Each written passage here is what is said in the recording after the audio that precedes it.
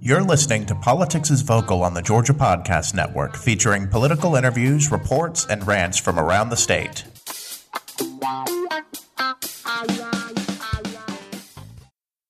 This is J-Mac with Safest Houses, and we're going to be doing another podcast. We talked to Andy Herod yesterday, which, of course, is all on the same day because I'll be posting this at the same time. I'm sitting with David Hamilton now, who is also running for the District 8 seat that's vacated by Statesman Carter's resignation. And David, tell us a little about yourself. I know you're an insurance salesman in town, and I think actually you and I have our relations with our spouse and where we're from are the reverse, because my wife's from Savannah and I'm from Augusta, and you're the reverse of that. That's exactly right. First off, thanks for being here. Appreciate you coming by today. I grew up in Savannah, and my wife Sarah grew up in Augusta, Metro Augusta, Athens-Clarke County area. Mm-hmm. We both came here for the university. I arrived here a few years earlier than she did, but she came over, went 2 years at the university, and then transferred to the Medical College of Georgia, the nursing program, and is now an RN at Athens Regional. When I came up here from Savannah, I started off with the intention of going to vet school, and then my advisor explained a little thing called organic chemistry to me, and unfortunately impeded those plans significantly. So I asked, well, what can I do where I don't have to take advanced calculus and organic chemistry? She said, well, you better start looking at a Bachelor of Arts degree. So I did, and fortunately I was always very interested in history and wound up in the history program at UGA and graduated with a degree in history. For a while, the intention was to teach high school. For about 2 years, I think my sophomore and junior year at the university, I was enrolled at the same time in a teacher certification program through the College of Education, concurrent with the history degree in the history department. And they dropped the certification program before I was able to finish it. And they said, if you want to get any teaching certification from us, you have to get an education degree. So that changed those plans a little bit. Wound up staying in the history department, really enjoyed it. In fact, I've got several of my former professors as neighbors now, and it's interesting to still have a good relationship with those folks. It's always unusual to run into them. If you run into a professor that you had, and you always wonder, do you remember me? I mean, I was the obscure student in this class. That's right. That's right. And some of them remember, some of them don't. I'm the current president of the Homeowners Association here in Cedar Creek, and one of the duties of the president is to write a monthly newsletter. Mm-hmm. And I've tried to do a few over the past couple years. We've tried to introduce a few programs to get some more involvement from the people in the neighborhood as far as contributing to the newsletter. And one of the ideas I had was to do sort of a Stories from Cedar Creek series where there's a lot of families that have lived here 30 plus years, some 40 years.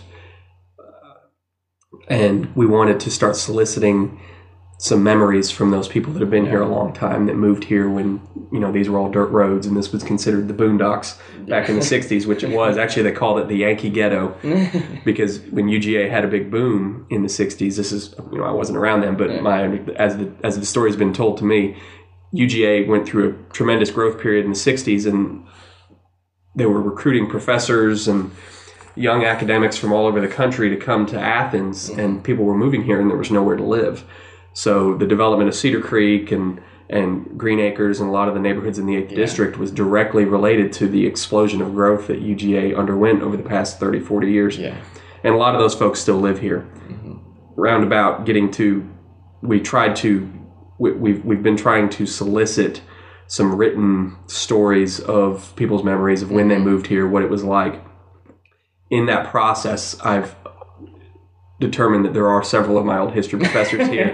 And what I'm always telling them is, that it's a good position to be when the roles are reversed, when I'm asking you to turn in a paper to me instead of the other way around. So, but, yeah. And I, like I said, graduated with that degree in history. At the same time, I talked about it a little bit on the blog, but about halfway through college, I've always played, music's always been a big part of my life. I've always played music, grew up playing the piano, and always was the kid in high school that was in bands or looking to start a band, that kind of thing. And got to Athens, and this was just sort of a music mecca, and there was always something to do if you knew how to pick up an instrument. Yeah. But about 2 years into college, I got pretty heavily involved in one band in particular, and we played together for 7 or 8 years and had a tour bus and drove all around the Southeast. And what was the name of this band? It's called Posh Toner. Okay. It was a reggae band, actually. Really? Yeah. So, but because I look at you and I definitely see reggae artists. Yeah, absolutely. With the 4-foot dreadlocks. And that's right. We've got some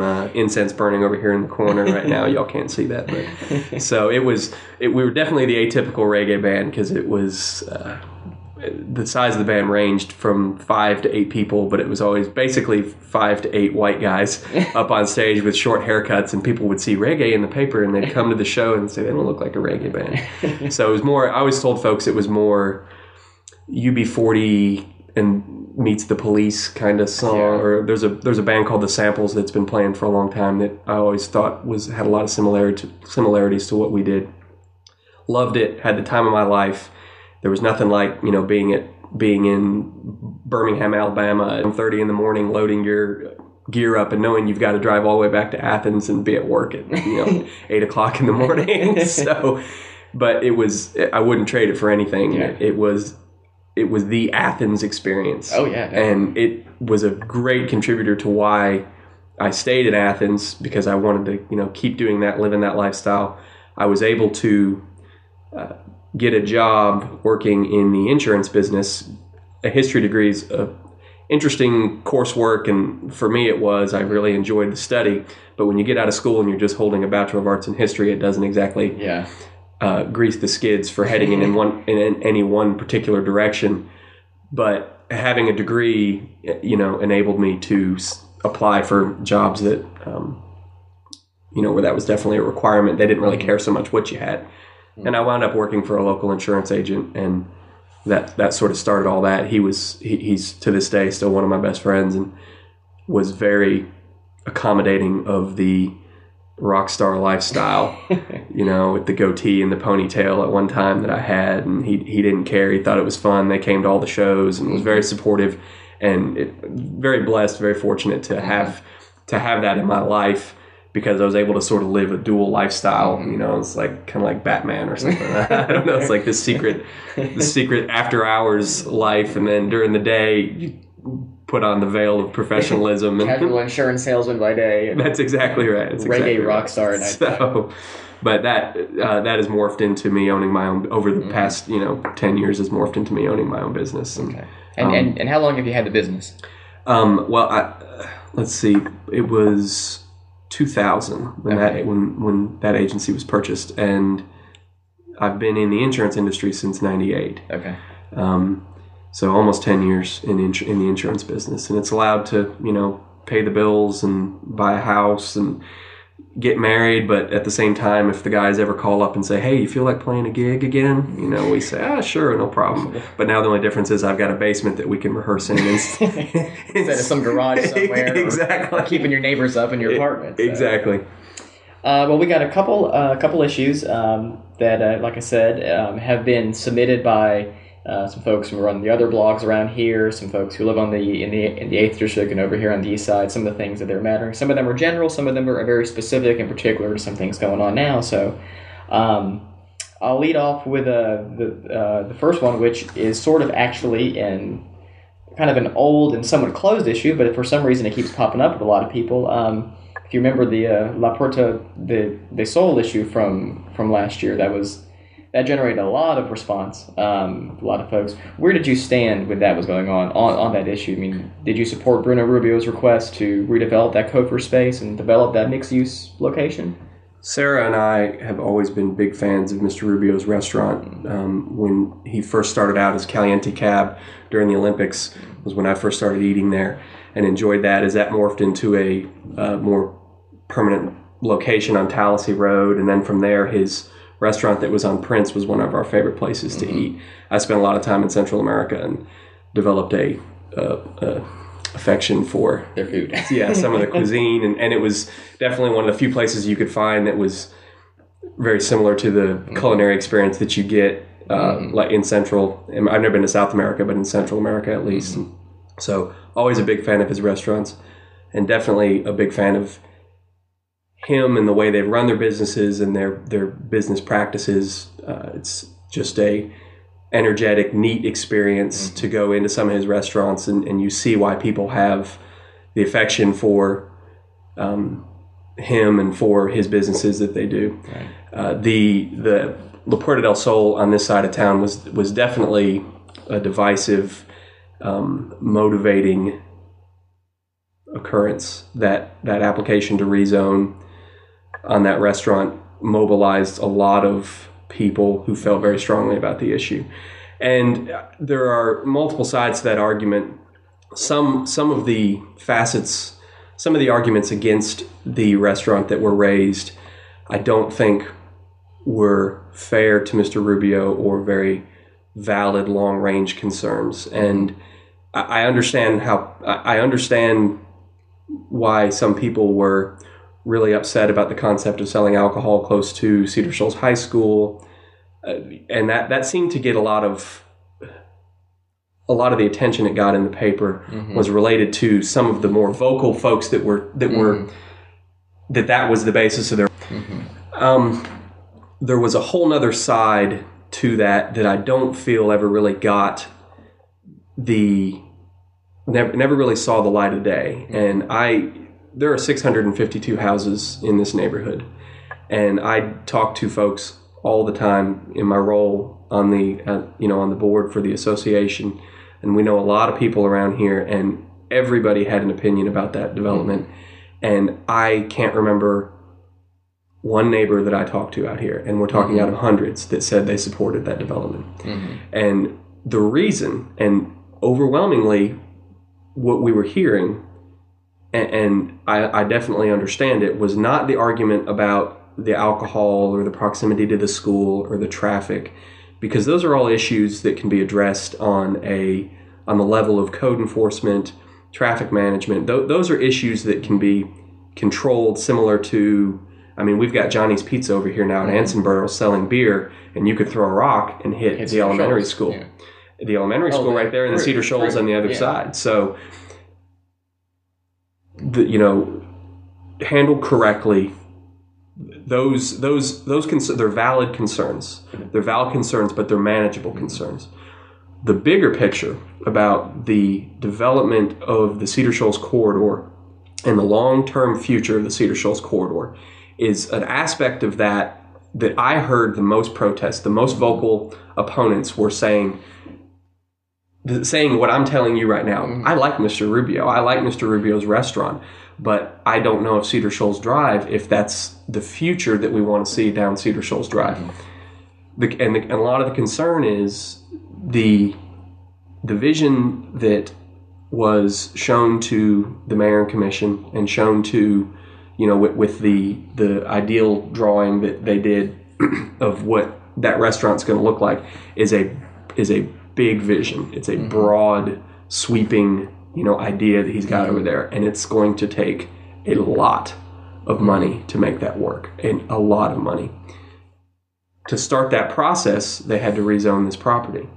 Well, the concerns that I've heard overwhelmingly out here are, okay, we start that process, we grant the rezoning on the property, but what happens when he can't make that panoramic vision, if he can't make that panoramic vision a reality? And it's going to be tough. You're talking millions of dollars to acquire the land and develop it as he has. Because it's renovating an existing space, so there's going to be additional resources that have to go into convert that space. That's right. So. That's right. And that's only the existing space is only a small part of the vision that, and I'm not clear if it was ever actually, and you might know if it was ever actually an official plan development. When I've seen plan developments, I've seen page after page of plats and elevation drawings that have down to the inch the height of the lights, the space of the the width of the parking spaces, how many feet are between shrubs and things. I never saw anything like that. I don't know if that exists for that development or not. I can't recall seeing that, but I don't. So I really can't speak to that because I don't recall if that was ever up there. I would imagine there was something similar to that though, or there was some semblance of that, but I can't speak to that though. Well, the plan, a plan development, It's a great concept if you've got a plan development that controls every facet and the community is able to say, this is what we want it to look like. We're okay with this down to the height of the light posts and things. I understand that concept. If the question is it that plan development which is going to cost millions and millions of dollars, or is it nothing happening? Because if you can either do one, or if you either can do that or you can't do anything. The question then becomes, well, if in the future he can't do anything there, but we've rezoned that property and started that process and allowing subsequent, it's not his development that's the concern, it's the trend of setting, of opening up that area to the less restrictive zoning because of what may come in the future, the subsequent lack of protection that the zoning allowed us previously. The Cedar Shoals corridor, when they built Cedar Shoals High School, it was a dirt road. Folks that live out here, we talked earlier about all the families that lived in this neighborhood for 30, 40 years. They've been here through that entire process, seeing the east side, seeing this district turn from what used to be the boondocks. It wasn't part of Athens. It was Clarke County, but it wasn't part of Athens. I mean, Whitehall down here, just a few miles down the road, was considered a separate city for a long time. So people came here when it had that feel. This was, a small, quiet, suburban area. And then we've gradually seen over the past 20, 30 years, this development come in. We've seen the Barnett Shoals corridor, where the Kroger and the church and where Forest Road and all that comes into Barnett Shoals down there, with the sort of the backbone of the service industry type businesses that we have around here. That looked like what Gaines School looks like now, which is houses, house developments up to the road, a narrower road. Well, that development over there proceeded in just a rampant fashion, and now we've got fast food restaurants, grocery stores, retail centers. Several years ago, the folks in Cedar Creek in particular fought extremely hard and extremely vocally for the special district overlay that we now have on Gaines School Road. The reason they did that is because they said, we see the difference between how Gaines School looks between Barnett Shoals and Lexington Road. We see how that looks right now. And we see how Barnett Shoals looks from what is now the Eckerd out towards the Jotham Down out that way. Right. We don't want this stretch of road to wind up looking like that stretch of road. So let's start a process of what can we do to protect it. That's the same mentality. That's the same thinking that made people question, okay, Cedar Shoals is really not that much different from the Gaines School corridor.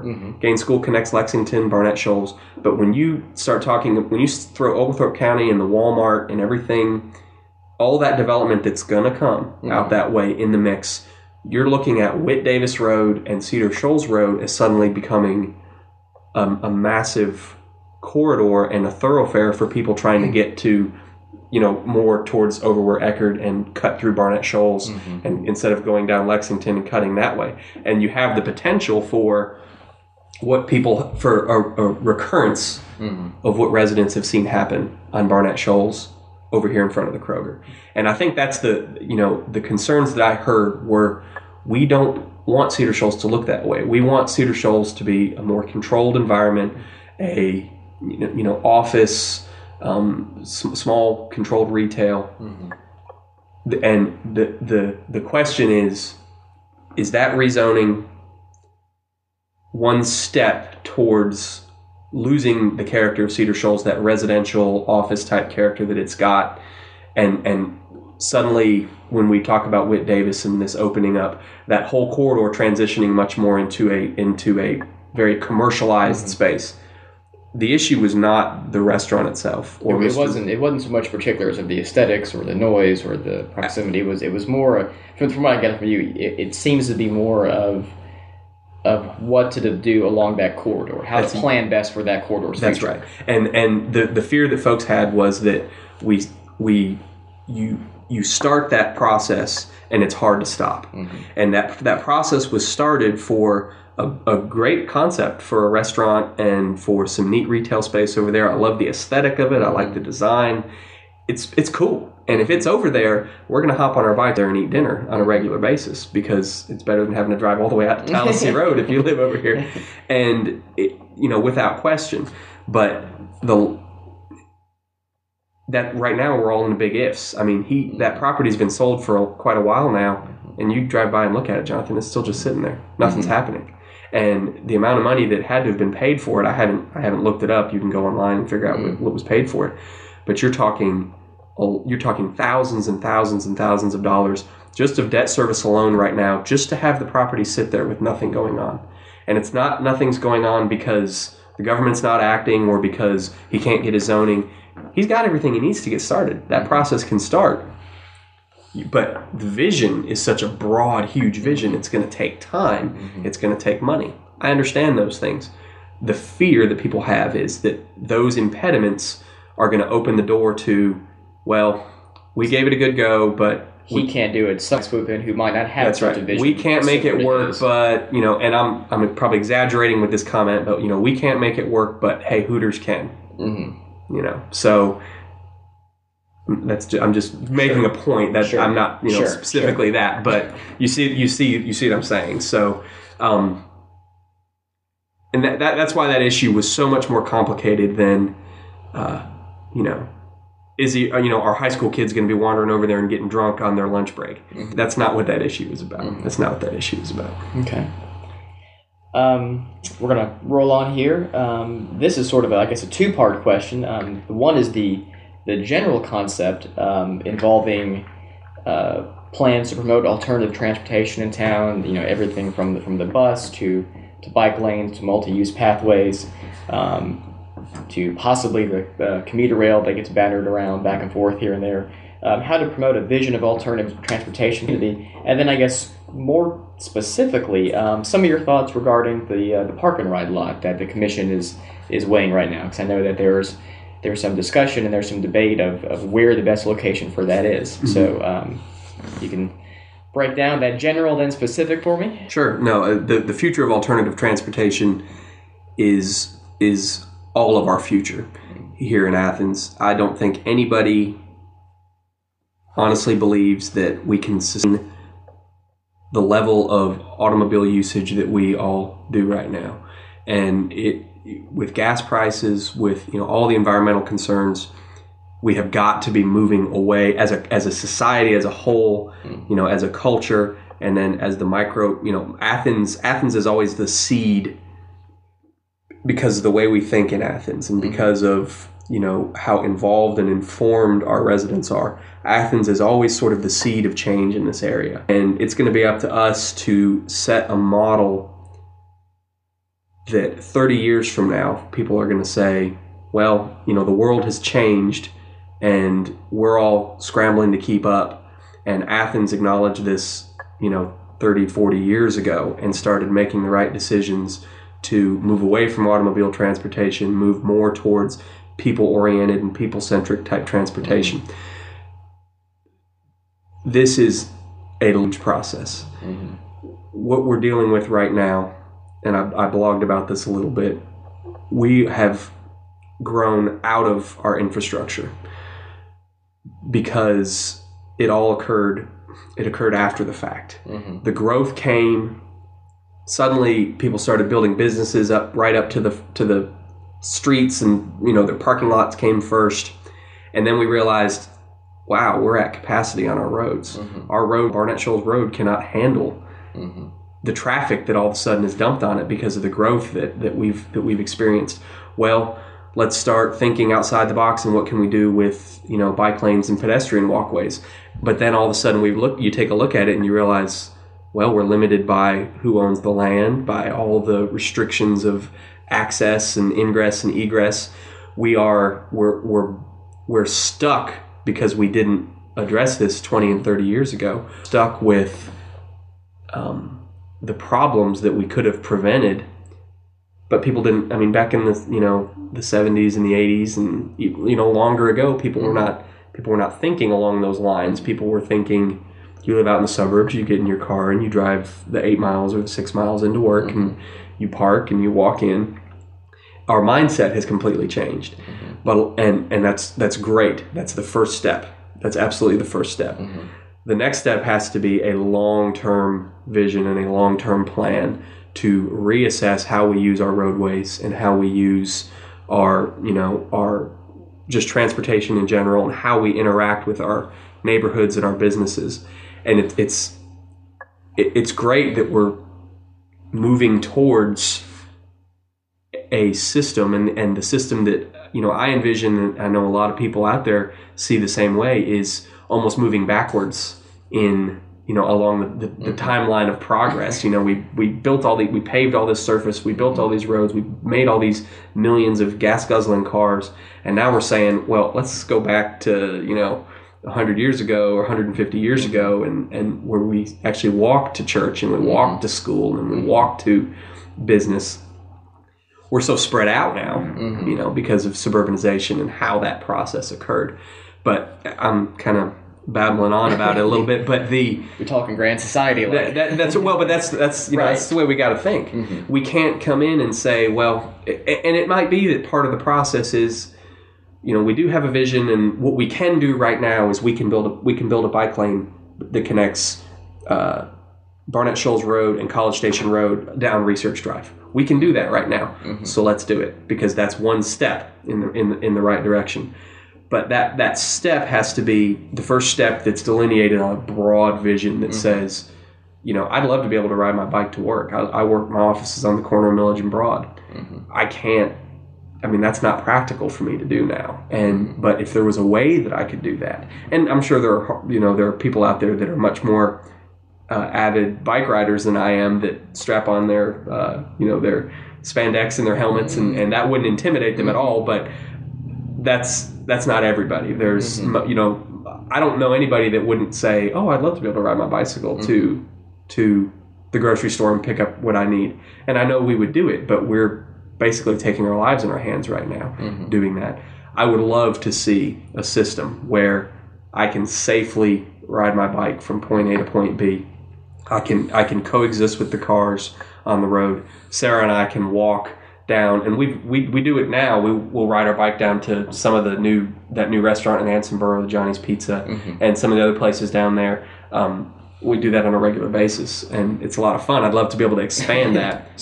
But if we don't have a broad vision of how to do that, and it has to be thinking 30, 40 years down the road, okay, 40 years from now, our population is going to be significantly larger than it is now, and it's going to be a regional population, not just the Athens-Clarke County. You're going to be considering the metro areas around there, the counties and the Madisons. That's right. At the rate of growth that we're experiencing around here, and as we say, okay, Lexington Road or Barnett Shoals Road is at its capacity right now. We need to develop a plan that can handle future capacity. That plan doesn't need to be, okay, how can we change Barnett Shoals Road right now to meet our capacity needs right now?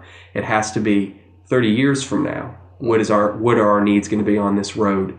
And let's start developing. Let's draw an ideal picture of what this thing needs to look like 30 years from now. Mapping the trends in growth, the trends in population, and integrated into that has to be, walking access and bike access, because otherwise we're just gonna.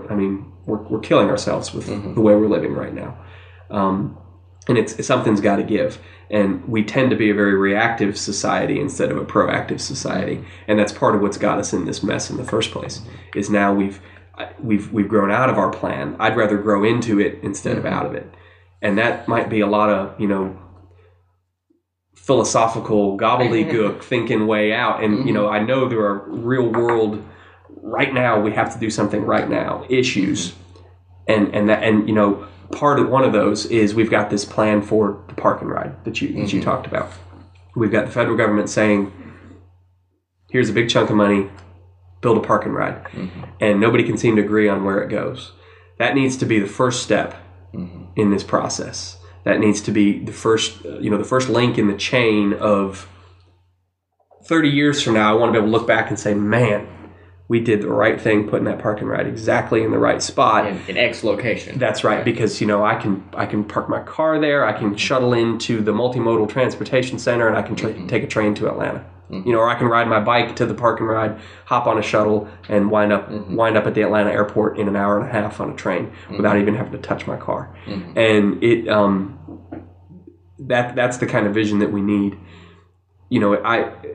There are some specific issues about that park and ride that unfortunately might mean it is not going to be the candidate that we need for that first link in the chain, because that money's there right now, and if government's not going to let that thing go away. I mean, if somebody's throwing money at the government's going to spend it. That's the way that works, and I understand that. So we also have the talk about the biodefense, the AGRA, the new facility that the federal government, Homeland Security, is looking at building over here on College Station Road. And I think that park and ride could be a key element in that process as well, because if that comes in and if it does indeed employ the number of people that we're talking about, 400 or 500 people have jobs at that facility, the park and ride could be a integral part of that, as far as keeping some of that automobile traffic, which it is going to be automobile traffic. Changing culture takes decades. It's not going to happen overnight. They're going to, and part of an incentive plan to bring that thing here might be that, hey, we can funnel workers in and out easily. They can park their cars. They have easy access to the park and ride, say if it was in the Cloverleaf at College Station Road, and they have easy access from, the control points on the loop. They can get right in there, and they get shuttled back and forth to the defense facility over there. It might be that specific issue is mated in the future, is mated to that, the development, and we're trying to get that facility to come to Athens. If that is not part of that, the question becomes, well, where else can we put it? If it's not part of the biodefense facility over there, or say, we in the future don't get the biodefense facility, and we've got a park and ride, and it's a half a mile further out from the other parking decks on UGA's campus, it hasn't done us a whole lot of good, because it's not an effective use of that money. It hasn't gone from an opportunity to be the start of a process to just a short-term solution. Well, it would pretty much then just bring more parking. That's exactly ideally right. What you would want to see from park and ride lot, I would imagine, would be something that would not only alleviate traffic, but also, I guess that's probably the main thing as well. I mean, it open up other alternative transportation ideas, but to also primarily alleviate a lot of traffic congestion. Absolutely. And the university has developed so many parking decks on campus that, people... Well, you've got a park and ride lot, and it's at College Station and the Loop, or I can stay in my car for 2.5 minutes longer and drive to the parking deck that's just on the other side of the road and park there and not have to worry about adding 20, 30 minutes to my trip by waiting on a shuttle, getting on and off of a shuttle, sitting in traffic in the shuttle. I mean, there's a potential for some issues there, and that not being the most effective use. But that's assuming that it's not part of the development of the economic engine that would be that biodefense facility over on College Station Road. It's not going to be well served, basically sitting right next door to an existing parking lot, because I think it'll go underutilized. We'll have spent this money just for the sake of spending it, paved over more permeable surface just for the sake of paving it, just because they threw money at us. So, like I said, if it works in conjunction with the other, that federal government development, that would be, I can see that being a good location for it. If it's not going to work in conjunction with that, we need to be looking further out for a park and ride lot, because I don't want to drive onto campus to catch a park and ride shuttle to campus, basically. And we can, there are areas. I have no idea what would be an ideal area for that. But big picture wise, I think it needs to be on the outskirts. It needs to be where the traffic is coming into town. Our bedroom communities now are becoming Jackson County, Oconee County, Madison County a lot, to some degree. Oglethorpe is primed and ready to boom, because that's Highway 78 running right through there. So as the development occurs in those areas, we're going to get more. Everybody comes to live in this region because of the university. Let's not kid ourselves. That's the 800-pound gorilla. That's the economic engine that drives this entire region. whether, in whatever capacity, whatever relationship they have with the university, whether they work at it or they attend it, or some of the other colleges and, research-oriented stuff that we have around here. If as that continues to draw people, we're going to continue spreading out into Jackson, but those folks are still going to want to come in to go to work. They're still going to want to come in and go to, go out to dinner and go to the movies and do the things that that Athens has to offer. So we need that park and ride lot needs to be bearing that in mind and saying, that's where our need is not within 1 mile of the heart of town. Our need is on the outskirts. On the outskirts of town. And that's actually a good segue to to the next question I had, which is utilizing some of those. One of the issues that really has popped up on a lot of the local blogs here is, and it's being discussed in the community as well, is renovating and reutilizing the empty big box shopping centers. Yeah. Some folks have talked about putting the park and ride possibly in that Willowwood shopping center. I've sort of been kind of initially hesitant to doing that because I'd like to see some sort of private business go in there.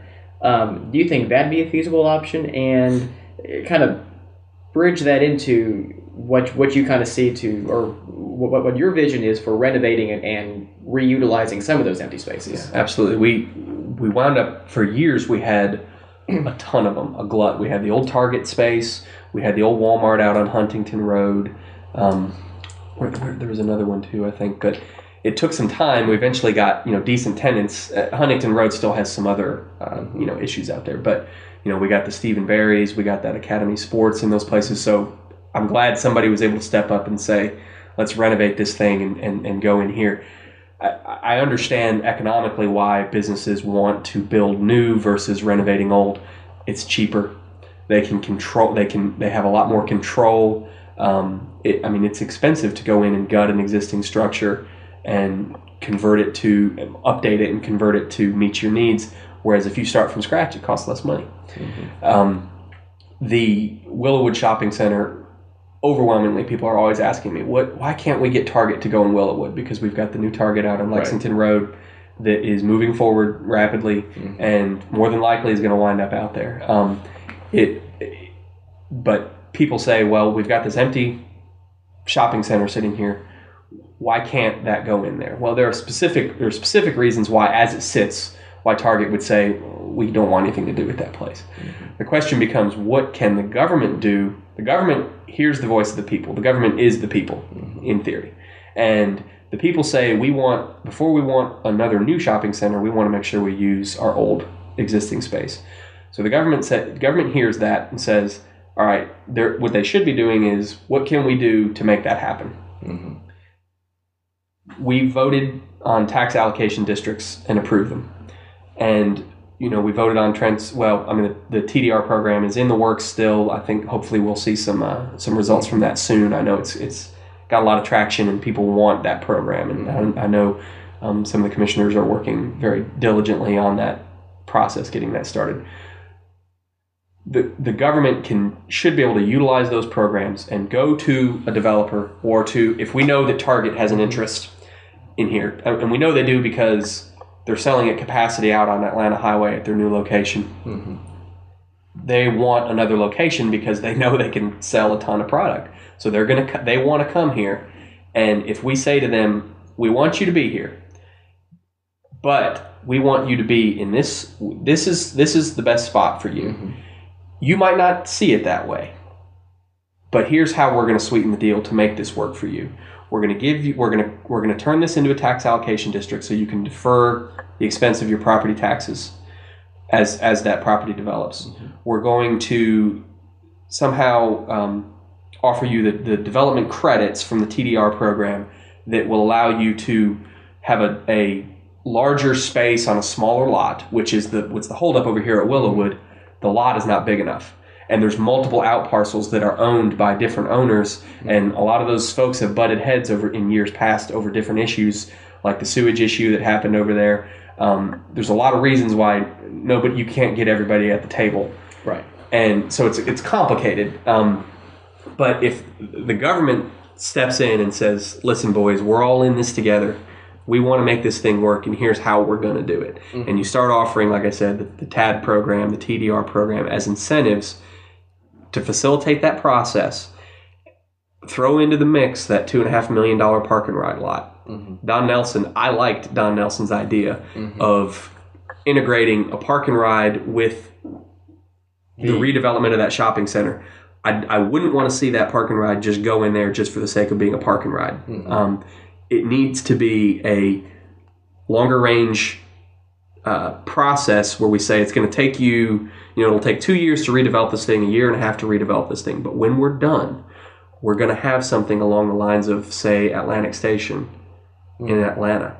That was, my understanding is that was developed with that was a tax allocation district that was. I believe part of it was, yes, and it's a very multi-use, pedestrian-friendly, user-friendly facility, and it's doing incredible up there. Absolutely. And they've got when you go into IKEA, you pull into a parking deck that is integrated in with that store, but also serves other, the other properties there in Atlantic Station. I don't see why that couldn't. If like I said, it starts with a vision. It all starts with a vision. If you can think big and you can think outside of the box about these things, and you get everybody at the table, and if the government can offer the incentives, the business, and to make the deal work financially, it'll come. Target, these retailers they're going to think all they want the ability to function with the community. They want the ability to coexist with the government, and they want the ability to make a profit. And if you can satisfy those three needs, they will come. And Atlantic Station is a perfect example, because that property sat there for how many years with nothing going on. Right. And they said, oh, nothing will ever happen there. You can't do a thing in the world with that place because it just doesn't work. But it took that incentive. It took thinking outside the box, and it took some creativity. But look at what they've got down there now. I mean, that thing is a economic dynamo. And it's all retail and restaurant and residential. There's not, industrial or manufacturing or anything integrated into that. But like I said, coming back to the idea about the park and ride lot, we have a parking deck. We can contribute $2.5 million towards Target's expense of what it would cost to do something that they ordinarily wouldn't do, because it's so much easier to just build a flat paved parking lot, and control their access that way. But if we can throw $2.5 million into that pot as an incentive, we can defer their taxes through the tax allocation district. We can sit down with the different property owners and say, guys, we got to work something out. We can find a way to renovate your structures and get you all on the same page. That's right. So. You can sell your out parcels and make your profit, and everybody's happy. We all have to give a little bit, but everybody wins in the end. That's the true role of even a commissioner. I mean, a commissioner is somebody that can take the reins of something like that and make it happen. But you got to start. You have to start aggressively, and you have to start thinking outside the box. Because if we just sit back, and it's human nature. I mean, we talked about this earlier, but we tend to react as a culture instead of be proactive. That land over there has been sitting on Lexington Road for years with nothing on it. Years ago when they first started talking about Lowe's, we saw Lowe's go in, Walmart go in. We knew that, okay, what comes with Lowe's, what comes with Walmart? Well, we're going to get a Home Depot. We're obviously going to start. That growth is coming because these. It's just like it's a domino effect. That's right. It really is. It's an economic domino. How I've heard it referred to once is the Burger King philosophy. McDonald's spends millions and millions and millions of dollars figuring out where's the best place in the country to put a new McDonald's. Burger King doesn't spend anything doing that. You know what Burger King does? They wait till McDonald's built, and they go and they buy the lot next to it. So they let them do all the work, and that's that. Like you said, that economic domino effect. It happens. It starts with the big retail, and then it trickles down to the service, the restaurants. All of the and then office that subsequently follows it. We've had that property sitting over there for such a long time now, and we haven't said, what have we done? We've had this opportunity. We knew that's someday this thing, that domino is going to fall. Well, if we don't want that domino to fall, what can we do to stop that from happening? Well, we've got these rundown retail centers, this area that's, face it, it's economically depressed over there right now in the corner. I mean, you've got a massage parlor, you've got all that vacant grocery space in there. Something's got to give, or that thing's just going to sit and continue to deteriorate. And it's a very good location as well, because if you have that Lowe's and you've got Walmart down the street, and you can put something into that shopping center, as I've said, across the way I believe the Southern Foods is empty now. That's right. That's a place for a high-end grocer right there. Come on, Whole Foods. Come on, I'm with you on that one. Fresh Market. I will sign your petition, I swear. We've talked about that on the blog before. Yes. But that's one of those places where you can see if something like that could happen, if something could come into Willowwood, Target or not, that had the credibility that could bring something there, it would just be a domino effect after that, and things would fall into place over there. And we get the benefit of control. When we talk about smart growth, and I talk about controlling growth, I mean, you're going to see mailers and brochures and all this stuff coming from my campaign, and it's utilizing that terminology. Well, you can't condense these ideas into a bullet point, that you drop off at somebody's house when you're asking them for their vote. It's so much more complicated than that. But the big picture is, that's what we talk about by managing growth. That's what I mean.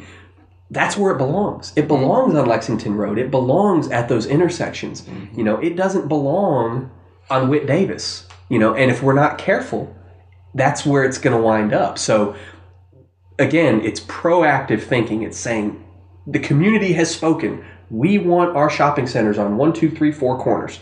We want to control the access in and out. We want to funnel that traffic down the ideal corridor where it belongs, Lexington Road, Highway 78. We don't want it coming into our residential areas. We don't want it invading the tranquility of our neighborhoods and making it life-threatening experience to turn left, to turn out of my neighborhood because there's so much traffic on the roads. And, oh man, if I could ride my bike to a Fresh Market or a Whole Foods over there, that'd be a good day. Exactly. So that's what we're talking about. Okay. Well, just a few more, and then we can roll around to some of the more for fun questions. The fun questions. I suppose the other one that's going on is taking a look at Partners for Prosperous Athens, and they've released their more specific recommendations. I believe there are 7, 8, 9, 10 of those going on right now. What area would you like to see? Because I know a lot of the stuff that's been coming out is job training, is increasing options for childcare, is finding someone to coordinate the nonprofit efforts. In what area do you think you'd like to see more attention come to in the fight for poverty? I mean, I guess, is there a certain specific area that you think, we talk about it, we don't really focus a whole lot on this specific aspect of combating poverty? Well, it's such a complicated issue. Right. And I'm so excited about the work that PPA did, and such a great job, those folks. I mean, just a diligent, hardworking effort. The process was over a year? Over a year. They started, I believe, in January, February last year. That's just amazing. It's just speaks volumes about our community that you have that number of people willing to give up so much time to just really say, we care about this and we do want to, be proactive about this issue. There are so many facets to the poverty issue that are very complicated, and we've got the economic development facet, we've got the education facet, housing. You almost don't even know where to start. But I was talking at length the other day with a friend of mine who's in education, and so many. My wife's a labor and delivery nurse, and she works over at Athens Regional, and that's the public hospital in town. So folks that are uninsured have their babies at Athens Regional. A lot of folks with insurance have their babies at Athens Regional too, because it's a fabulous hospital and they do a great job. But Sarah sees every single day just an unbroken chain of 13, 14, 15-year-old girls that come from single-parent families that are having kids, out of wedlock on a regular basis. Some have 2 and 3 children, and she sees that every day. And those kids are, in 5-6 years, they're starting in our school systems, and they're not starting. From the moment they're born, they're not on a level playing field because they've been handed it's an uphill climb. It's an uphill climb. So part of, and it's it's a tricky argument to make, because it almost sounds like eugenics, and that's and you're speaking in more of a societal term rather than specific policy or something you can propose. And that's right, but it is a societal issue, and there are, I think there are probably, and I saw in the PPA recommendations that they did address this. They talked about the children born into poverty and born into single parent families, born to young parents, and those kids, life is going to be tough. It's going to be different than it was for you and me. Mm-hmm. And we've been fortunate and been blessed in our lives that we didn't have to, that burden was not something we had to deal with. So what do we do about that? Mm-hmm. Can the government say, we talk about sex education in classrooms? Mm-hmm. Can the government say we provide condoms in mm-hmm. schools? What are the steps that we can take to address that cultural issue that we're having to deal with, the societal issue? Well, society's got to stand up and say, that's the root of a lot of the problems that we're facing, but that's just one facet of it. Right. I'm passionate about housing issues. I don't want to go on too much about the other thing, but I'm passionate right. about housing issues. I want to see us develop incentives to develop affordable housing. Mm-hmm. It's tough. It is extremely difficult to do. I know a little bit about the real estate business, and when you're dealing with the price of a lot that is a quarter-acre lot and it costs, $20,000 or $30,000, right there, bam. You can't. If the definition of affordable housing is $80,000 or less, I know it's sort of a fluid definition. I'm co-chairing the housing portion of the steering committee for the revisions to the land use plan, mm-hmm. and we're meeting right now. We're starting. That process is ongoing as we speak. And one of the things we were talking about the other day is, how do you define affordable housing?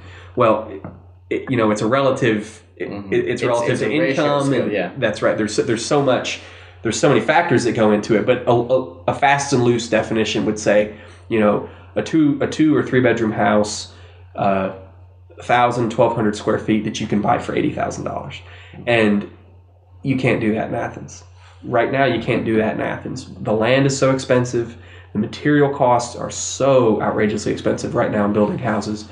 In the insurance business, I see what it costs to rebuild a house if it burns. And you're looking at, builder grade now is close to $100 a square foot. Mm-hmm. So, 1,000 square foot house, just for the house, just for the sticks, the bricks, the nails, everything you need just to build the structure, 1,000 square foot houses, using that model, cost $100,000. To build. Mm-hmm. And then you add the cost of the land on top of that, and you see why it's so difficult to say, well, affordable housing, we just need to build more houses that cost $80,000. Okay, that's tough. Mm-hmm. That's tough. So again, it comes back to what can our government, what can we do, what can we mandate that this is a priority for us? How do we use the same sort of incentives that we talked about with the shopping centers, to incent developers and builders to say, okay, you can make a big profit, building multi-million-dollar house down at Lake Oconee, or you can make a nice profit and you can build this affordable housing. And here's the government programs in place that are helping facilitate this process. And we also need to acknowledge that Clarke County is the smallest geographic county in the state. Mm. We do not have a lot of land. That necessitates the market value of the land. That drives the property values up. Absolutely. But we live in a region that does have a lot of land. Mm-hmm. So if we start thinking outside of just Athens-Clarke County, if we can start thinking as a region of the state, mm-hmm. because our fates are intertwined, whether we like it or not. And as dissimilar as Boulevard may be from Crawford, Georgia, or Maxey's, Georgia, mm-hmm. are intertwined. When we start talking about the future of, your new baby on its mm-hmm. way and your grandkids someday, mm-hmm. because they're going to be dealing with these issues collectively as a region a lot more so than we are right now in Athens alone, which was a sleepy little town 40 years ago. Exactly. So having said that, the affordable housing issue we need to be bringing in mm-hmm. some of the outlying areas, because we don't have the geography, the land right. space to boldly address, the fact that there are no 80,000, there are no truly affordable houses, and how difficult it is to build them in Athens-Clarke County. So that's another facet of it. Economic development is key as well, absolutely. And I think the future economically of this area is going to be in the research, bioresearch, agricultural research, the strengths that UGA is known for. And if we can court those businesses, the medical school, the possibility of bringing in a new research and medical school facility onto the Navy School campus, we're talking about just changing the dynamic of strengthening the dynamic of Athens and what we're really good at, working in partnership with Athens Tech and the local schools, which I know the school board has got the vocational aspect of their educational process, and how that can feed into Athens Tech and training workers to go work at this biodefense facility that we could get over here on College Station and employ 500 people. So that's the direction we have to be headed in. It's not everybody can get a CPA degree and go be an accountant or go to law school. In fact, it's a very slim margin of folks that do those things. We need to be real frank with our talk about what people can do as careers, where the jobs are, where the need is. And in this area, that's I think that's definitely the future of the economic development around here. At least a big part of it. Okay. All right. Well, the last one before we roll on to some of the more laid back questions. Commissioner McCarter is resigning, and you talk to everyone about him, and everyone says that his greatest strength was how connected he was with his constituents and the folks who live in District 8.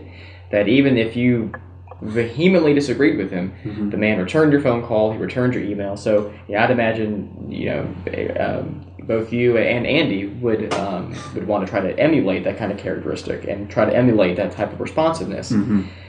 In that regard, in what regard will you be different from States McCarter as a commissioner? Ooh. You like how I did that? I don't know if I've ever been asked that question. Every once in a while, there's a reporter somewhere inside me, and it comes out. Yeah.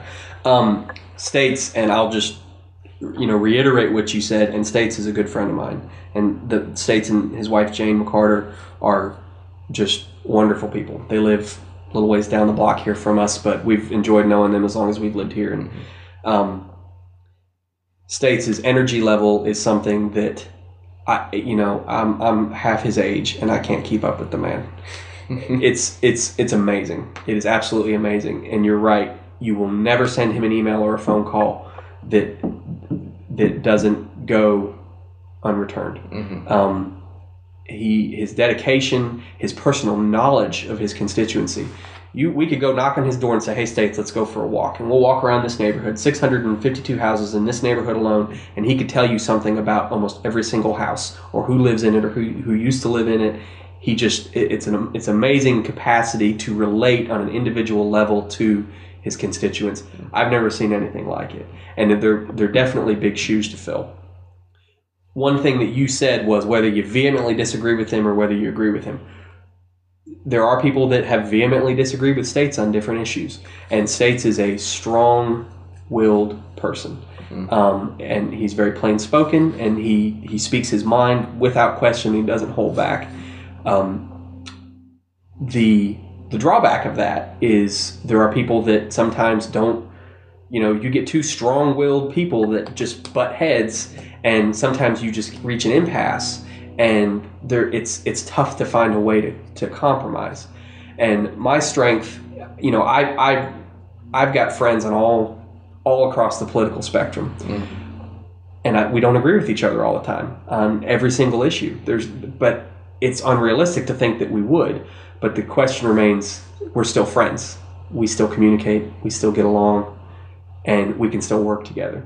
And I know that I can take that strength into the commission seat.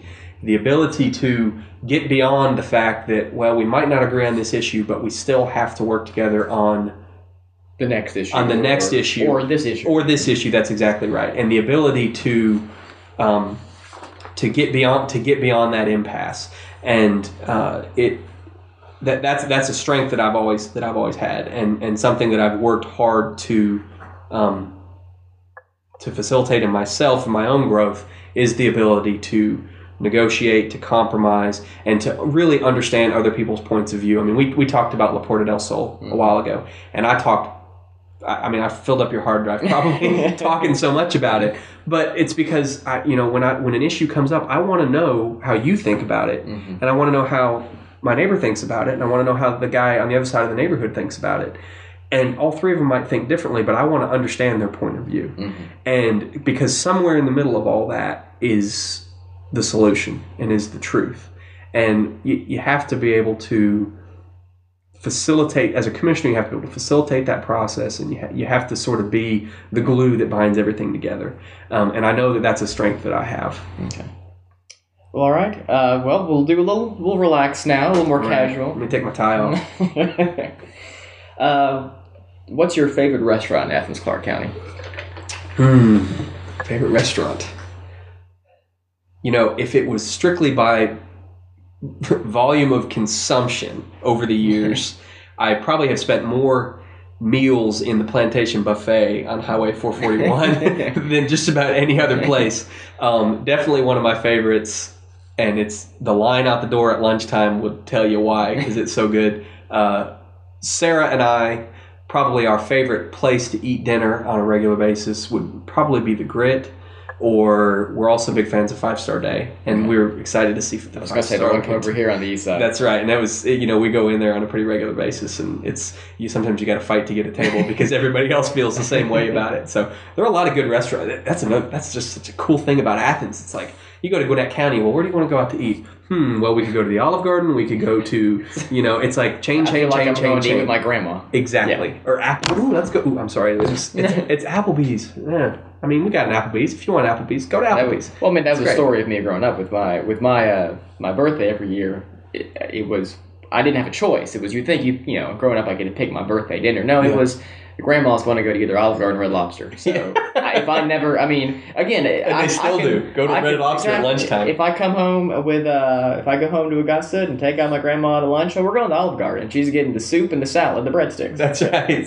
But we're so lucky to have, places like Bruno Rubio's place. I mean, just so much cool stuff and places to eat. We ate at the new Indian restaurant downtown the other night, and it was excellent. I don't know if you've been in there yet or not. The Taste of India. It's hysterical because Andy asked me the same thing yesterday because he liked Indian food, and Kelly Gertz took me to lunch at the one on Broad across from the Arch. I guess it's the new one. Is that Taste of India, or is that Taste of India is the one that's on the far left corner of the bottom of that big apartment Yes, building. that's where I went. And I am sure with the tablecloths. Yes. That one. Yeah. Okay. I'm sure it's very good Indian food.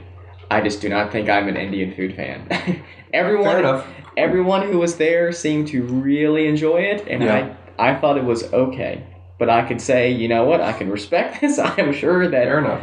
With regard to Indian food, this is bang up. I had a similar experience in New York a few years ago. Our best friends. We were up in New York, and she wanted to go to an Ethiopian restaurant. That's an Ethiopian restaurant. Just isn't. I don't know if there's even if that's an oxymoron or not. I'm not sure what kind of food they would serve there. Yeah, exactly. So, but I had a similar experience there, it's fun to be able to try different things, and I'm glad for that opportunity in Athens because it does not exist in other communities. What is your favorite band, musical singer? Ooh. And not just local, we're talking. Yeah. Favorite band, musical singer. You want me to pause? So you can my doorbell's ringing. Let's pause it. Hold on 1 second. Okay, we paused briefly. Sorry about that, folks. We had to delay start because David had someone knock on the door, so he's a busy man today. But your favorite band? I could probably bring my iPod in here and we could shuffle through it and come up with some good ideas. I was thinking about this last night because we were listening. I don't know if I have so much a favorite band as like individual performers. Sure. Definitely at the top of the list is probably Bob Marley for me. And I'm also a big Prince fan. I know some people would sort of wonder at that. But that's very cool, though. Yeah, I'm a big Prince fan.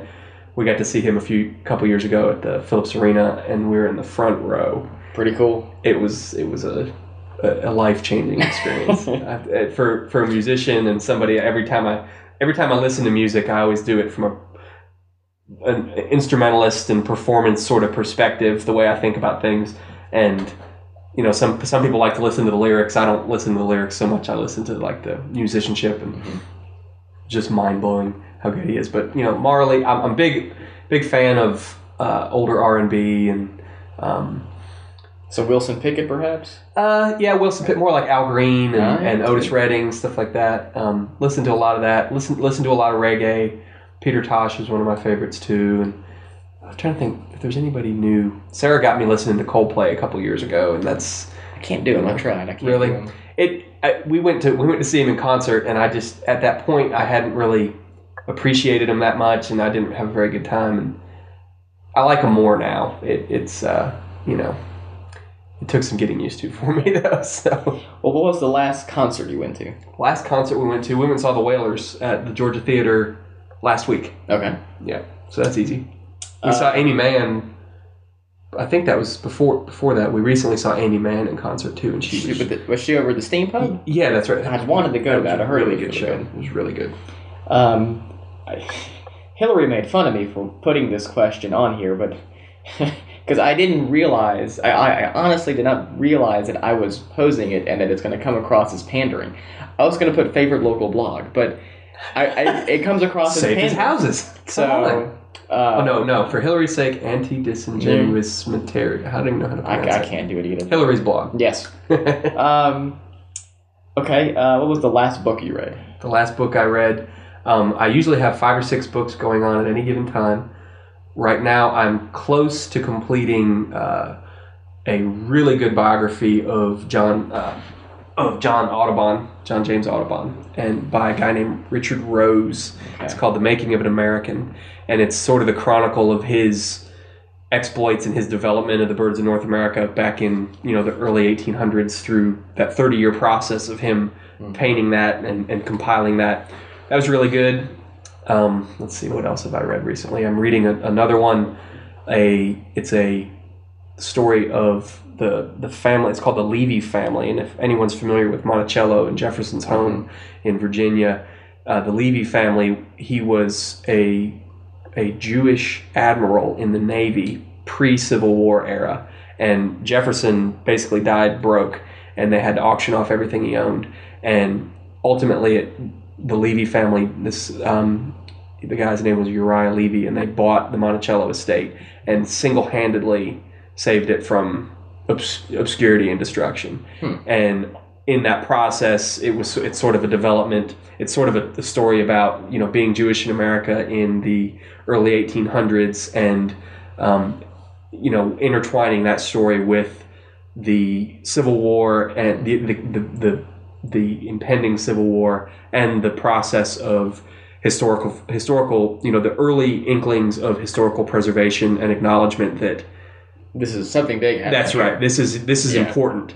And he was at the very beginning of that process and that evolution of American thinking. And he was a really unique, interesting person in general. He was single-handedly, he was court-martialed like 5 or 6 times because they didn't like him. Because he was a high-ranking officer in the Navy who was Jewish, and that didn't sit well in the early 1800s with other folks and with some people at least. So they tried to make his life difficult. He never was successfully court-martialed, and one of his lasting, one of the other lasting benefits of his life was that he was the guy that outlawed corporal punishment by lashing in the Navy. Wow. And up until that point, it was like, Billy Budd or something with like a Herman Melville novel where they strap you to the mast. And that's a very specific thing to wipe out there. Yeah, exactly. So I don't know. I've always got 5 or 6 books going on at any given time. And you're much like me. Actually, my post this morning on my blog was about the 4 books I'm currently reading. So I used to be more linear, where I'd start. I can't work that way with books. I get so interested in doing something else. So. That's right. Life got so much more complicated, over the past 10 years. It's like I have to bring in more input whenever the opportunity arises. What's your favorite movie? Favorite movie of all time or recently? Let's see. These are tough. Yeah, these are the hard ones. I was just setting you up with all the policy wonky stuff. Exactly. I can talk about TDRs all day long. I'd say Lawrence of Arabia is at the top of the list for all-time favorite movies. Definitely a big fan of. I like a lot of weirder movies that didn't get a lot of traction. Like I was always a fan of The Kids in the Hall. I don't know if you ever saw the Kids in the Hall movie. No. Brain Candy, like that's one of my favorites. Oh, Brain Candy. Yeah, I saw parts of Brain Candy. Yeah, but people are like, that's one of your favorite movies? That's retarded. I said, no, it's great. It's a great movie. So let's see, what have we seen recently? It's tough to find time to watch movies. I watched The Departed the other night. That was pretty good. And prior to that, I think we'd seen some meaningless fluff, a few of them, like Employee of the Month, that kind of thing. So we don't rent as many movies as we used to. I commented that I watched Blade Trinity on consecutive days. Really? That was pretty bad. We watched Little Miss Sunshine, and that was excellent. So if you get the chance to watch we went and saw that one. That was a good one. It was really good. Saw the, not Letters from Iwo Jima, but the one before that. Flags of Our Fathers. I heard the Letters from Iwo Jima was much better because it's just such a unique perspective of the movie. Yeah, I'm looking forward to seeing that one. And then finally, what's the best thing about living in Athens-Clarke County? Best thing about living in Athens-Clarke County? Man, I think the opportunity to always have something cool to do in Athens. Mm-hmm. You can go to a show, you can eat at a great restaurant, we can come home and stand in our backyard surrounded by oak trees that are 100 years old. Mm-hmm. Sarah plays in the symphony, she can play in the symphony. Mm-hmm. We can, all the cultural and educational opportunities that we can enjoy here, mm-hmm. coupled with the environmental qualities mm-hmm. that, still exist in so much of Athens, the historic buildings. Look out around you. The number of trees out here, the quality of life here is like nothing I've ever seen. You could go live in Eufaula, Alabama and have lots of trees and lots of neat old houses, but you wouldn't have anything to do on a Friday night. And Athens, you've got the best of both worlds. Absolutely, without question. All right. Well, David, we were starting. I didn't think you would be able to beat Andy. Andy talked about an hour yesterday, and I think you got him by 11 minutes here. Oh, man, I'm sorry. Hopefully folks have tuned in to listen to this. If they've zoned out, well, shame on them. But David, thank you so much for letting me come here, and I appreciate you spend some time with us. It's my pleasure. Good luck for the rest of the race. Thank you. Enjoyed it.